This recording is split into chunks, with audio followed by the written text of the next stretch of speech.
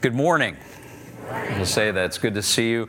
I'm so glad that you made it through the gauntlet to make your way in. Just file it away in your memory that will probably be a lot of what we'll have to do starting come May, April, May of this next year. So we'll try to be figuring out how to do this more effectively. I love Christmas. I love Christmas cards. Some of you send them. I appreciate that. But I look at them, enjoy the images on them. And over the years, I've just enjoyed a lot of them that are particularly funny. I like some funny ones and thought I'd share a couple of them with you this morning. Ran across a couple of funny ones recently. And I just want to show you a couple of them. This was one that I thought was on the front cover of a card. Feliz Naughty Dog. Sing it with me, Feliz Naughty Dog. You know, this is what we got going on here. And if you've got a dog like that, you understand. Here's another one. It's strange, but ever since that star appeared, I've had this overwhelming urge to go shopping. So what really happened out on the hillside that night was this, right? Another one that I enjoy. This is kind of creepy in a way. Operator, these three men on camels have been following me all night. I stop, they stop. I go, they go. I'm so scared. So you can kind of imagine the little camel guys down, the little wise men. So one more, and I just think this is funny. Joseph, what a wonderful creation. And Joseph says, honestly, I just made the crib. And if you notice, the solar system is the mobile. I thought that was so funny when I saw that. This is when the wise men showed up, but just before that, you know, because you remember if you read the Matthew account, in Matthew 2, when he shows up, they don't show up actually at the manger. I'm sorry to shatter your image. Matthew 2 says that in fact where they showed up was at a house. You're ahead of me, Bob. So anyway, I'm just giving him grief. But they showed up at the house, and so they showed up and. Here was that little solar system. But then here's one that the truth represents, I think, more the truth of what's going on from a Christmas standpoint, because this is reality, a whole lot more what the first Christmas was like.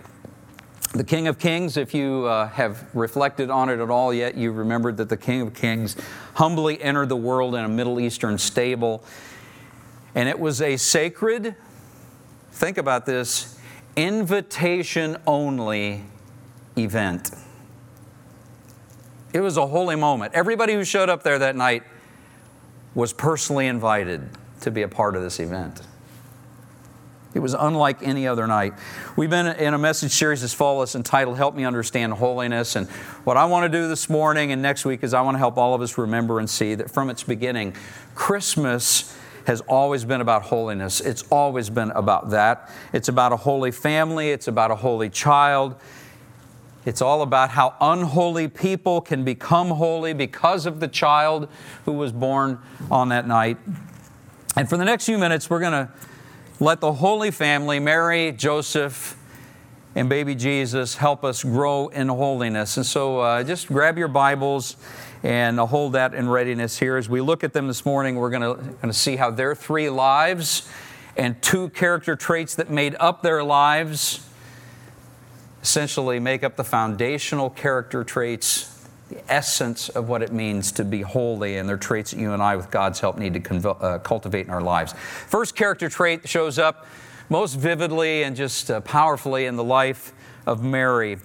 Open your Bibles to Luke chapter 1. Luke chapter 1. And if you know the biblical story, you know that Mary, who was the eventual mother of Jesus, was an average, poor Jewish young woman. She grew up in a below-average Jewish town called Nazareth. Some of you have been to towns like this. It's like the towns that time forgot. They're places that if you go there, you just sort of think to yourself, how do I leave? If you grow up there, you think, how do I leave? How do I get out of here? And you join the military, or you do whatever you have to do to escape the atmosphere of this town. And that was where Mary grew up. It's a Jewish town. No way that she could have imagined that her simple, quiet life was about to be altered as she was growing up there by a divine plan that was devised before time began. And this morning, I want to remind you of that plan. The Bible tells us about it in Luke 1. In the middle of verse 26 is where we're going to start. And the Bible says, God sent the angel Gabriel to Nazareth, a village in Galilee, to a virgin named Mary. She was engaged to be married to a man named Joseph, a descendant of King David. Gabriel appeared to her and said, "Greetings, favored woman. The Lord is with you." Confused and disturbed, Mary tried to think what the angel could mean. "Don't be afraid, Mary," the angel told her, "for you have found favor with God. You will conceive and give birth to a son, and you will name him Jesus. And he will be very great and will be called the Son of the Most High. The Lord God will give him the throne of his ancestor David, and he will reign over Israel forever. His kingdom will never end." Mary asked the angel, "But how can this happen? I'm a virgin." The angel replied, "The Holy Spirit will come upon you, and the power of the Most High will overshadow you. So the baby to be born will be holy, and he will be called the Son of God. What's more, your relative Elizabeth has become pregnant in her old age. People used to say that she was barren, but she has conceived a son, and is now in her 6th month. For the word of God will never fail." And Mary responded, "I'm the Lord's servant. May everything you've said about me come true." And then the angel left her. This was a staggering piece of news for Mary. Can you imagine being greeted by an angel who in essence says to you, or says to her in this case, "Mary, out of all the people who ever lived and died on planet Earth, God has chosen you to take part in His divine entrance on the human scene. The Son of God is going to come into this world by way of your womb." It's hard to imagine what that moment must have been like, but it had to be filled with questions. Questions like, what will my parents think? What will my fiancé think? What will my neighbors, priest, and rabbi think? Besides those kinds of questions, other questions had to flood her mind. Who am I to parent and raise the Son of God? Who am I? What could I possibly teach Him besides things that might possibly mess up His mission? Think of the faith. Think of the courage. None of us would have been shocked if Mary had said to the angel on that occasion, "Thank you for choosing me, but I really would like to pass on this one." Surely there's another way. Surely there's someone else more qualified, more capable than me. But Mary, who was probably all of 15 years of age, had a remarkable kind of response for the angel. And the first of 2 character traits that make up the foundational essence of holiness can be seen in Mary's response to the angel. I want you to listen carefully one more time to Luke 1, verse 38. Mary says to the angel Gabriel, "I am the Lord's servant. May everything you have said about me come true." I want you to see this. Mary didn't debate with God. Mary didn't spend a bunch of time feeling sorry for herself. She didn't suddenly think more highly of herself because God had chosen her. What did Mary do? She humbled herself. She offered herself to serve God and His plan in whatever way He chose, regardless of the cost, regardless of her inadequacies, regardless of how people might treat her, regardless of what people might say about her. Mary humbled herself. That humble obedience that was characteristic of Mary is part of the foundational essence of what it means to be holy. It's to humbly make yourself available to obey the God who's calling you. With God's help, you and I need to develop that kind of character trait in us. With God's help, it can be done. We've been talking about that through this whole series. Embrace it. Are there any areas of your life right now where, as you think about where you are, you just think, maybe this morning the Holy Spirit's brought it to your mind. He's just saying, will you humbly obey me in this area? You do what I'm asking you to do. Will you just trust me? That I have your good in mind. Will you humbly obey like Mary did? Now, as you all know, Mary was engaged to a young man who found himself, through no fault of his own, also drawn into this divine drama. His name was Joseph. And when Mary told him the news of God's message, his initial reaction was totally understandable. In essence, he said, Mary, you're telling me that God decided to make you pregnant. I love you. I hear what you're saying. I have some serious reservations here. I don't want to hurt you, but I can't marry you under these circumstances. This is the spirit of the way Joseph responded to her. How do we know that? The Bible tells us, paints this picture for us in Matthew 1, verses 18 and following. It says this is how Jesus, the Messiah, was born. His mother Mary was engaged to be married to Joseph.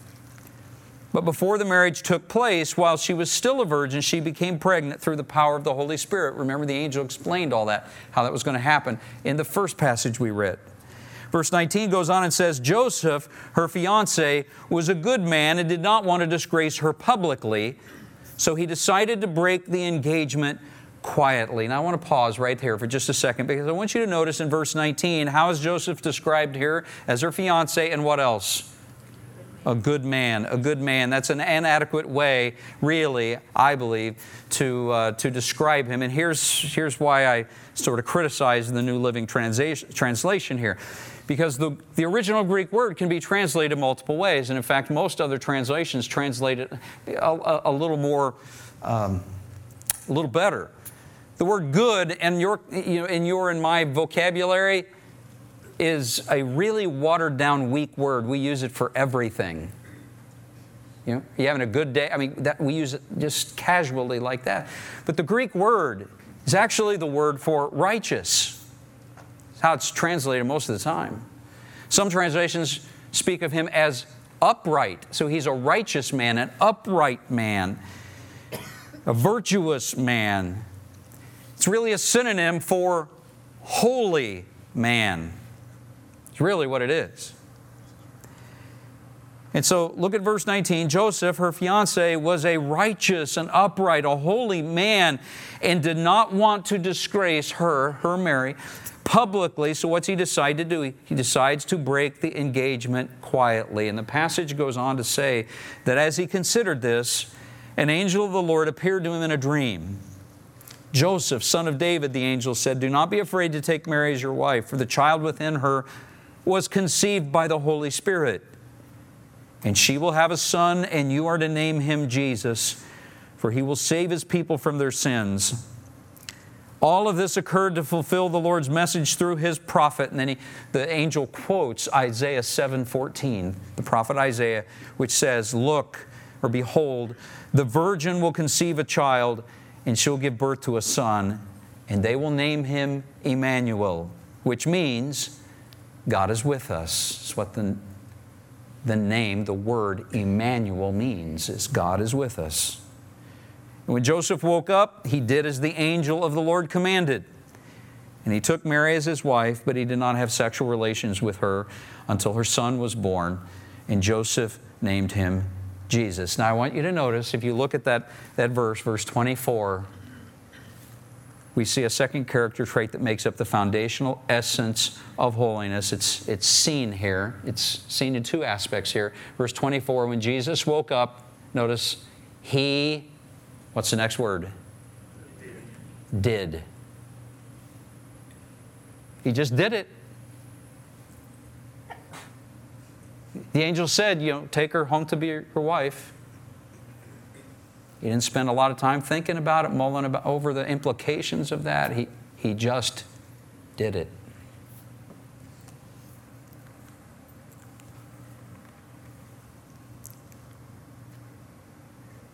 It's His humble obedience and His righteous nature that reflects the second character trait that is the foundational essence of holiness. It's the decision to live right by God's definition of that, regardless of personal preferences, regardless of public ridicule or opinion.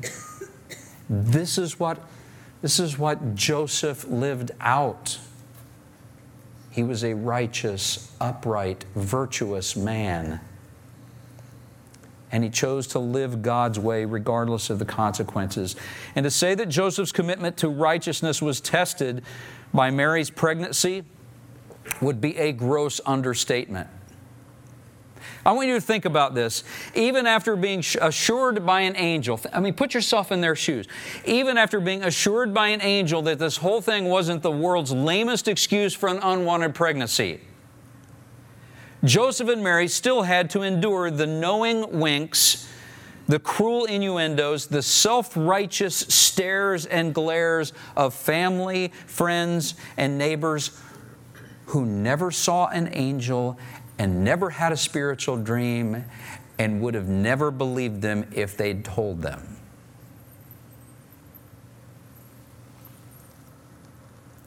I'm not sure if my commitment to obedience and righteousness could have endured under that kind of pressure.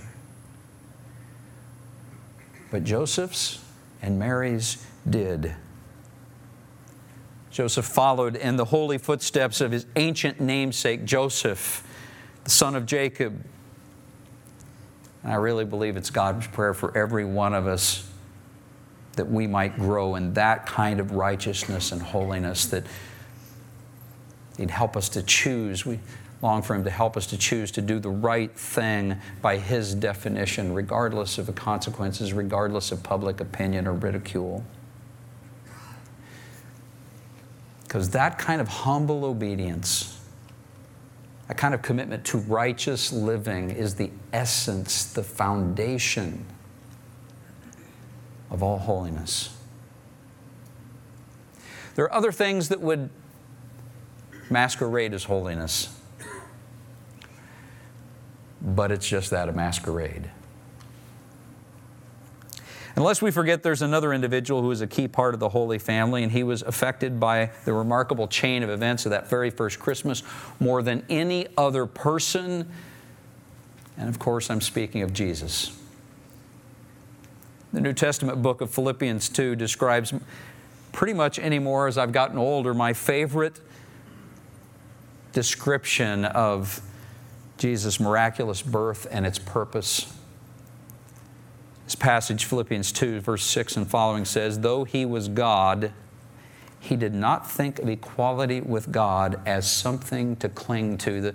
The language is, it's like you're hanging from a cliffside, and you think of if you're hanging and you're going to fall, how do you grab the side of a cliff? It's a death grip. The passage is saying, though He was God, He didn't think of equality with God as something to cling to like that, to clutch, to out of fear, selfishness, to hang on to. The passage goes on and said, instead He gave up His divine privileges. He took the humble position of a slave. Pause for a moment. He was not born in a palace, was He? He was not born in a palace. He was born in a stable. Took the humble position of a slave and was born as a human being. And when He appeared in human form, He humbled Himself in obedience to God. Do you see the holiness factor just being described there from His birth? He humbled Himself in obedience to God and died, it concludes, a criminal's death on the cross. Jesus subjected Himself to the ultimate test of humble obedience and righteous living when He chose to become one of us. And through His holy sacrifice, He made it possible for unholy people to become holy.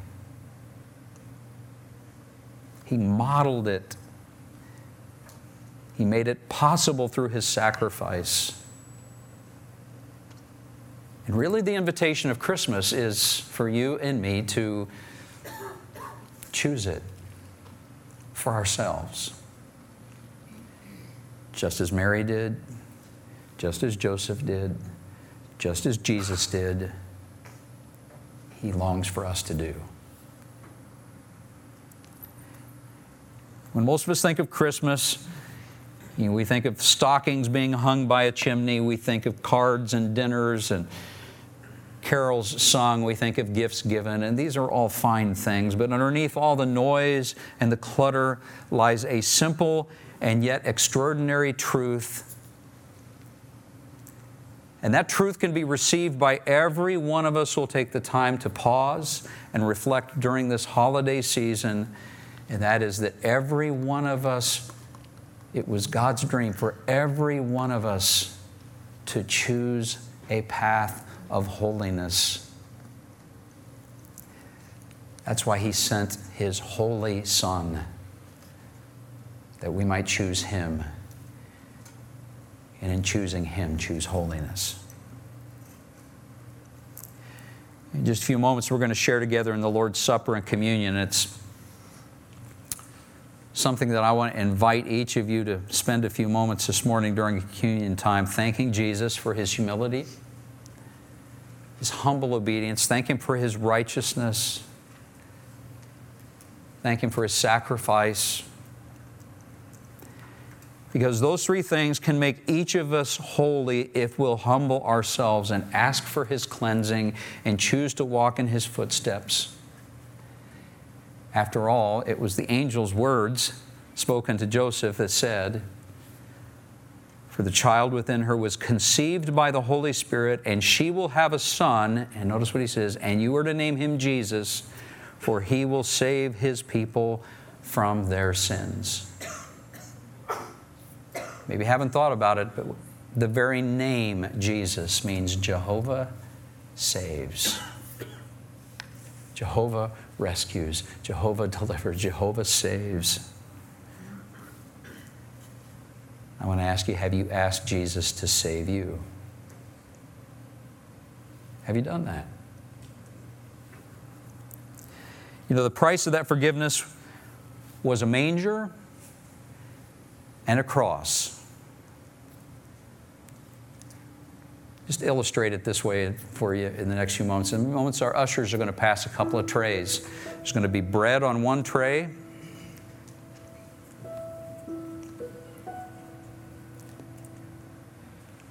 It's a symbol of His body.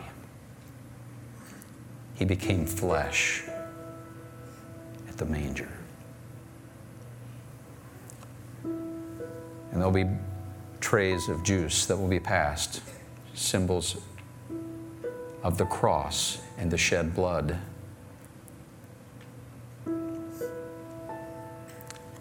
As you eat the bread, as you drink the juice, remember the manger, remember the cross, remember that the Holy One entered our unholiness so we could have hope now and forever. Hope for cleansing, hope for freedom from sin and decay and the corruption of our world, hope for joy for all time. Let's bow our heads together, just pray about these things, or talk to God about them as we share in the Lord's Supper together. Lord Jesus, we thank You for the manger.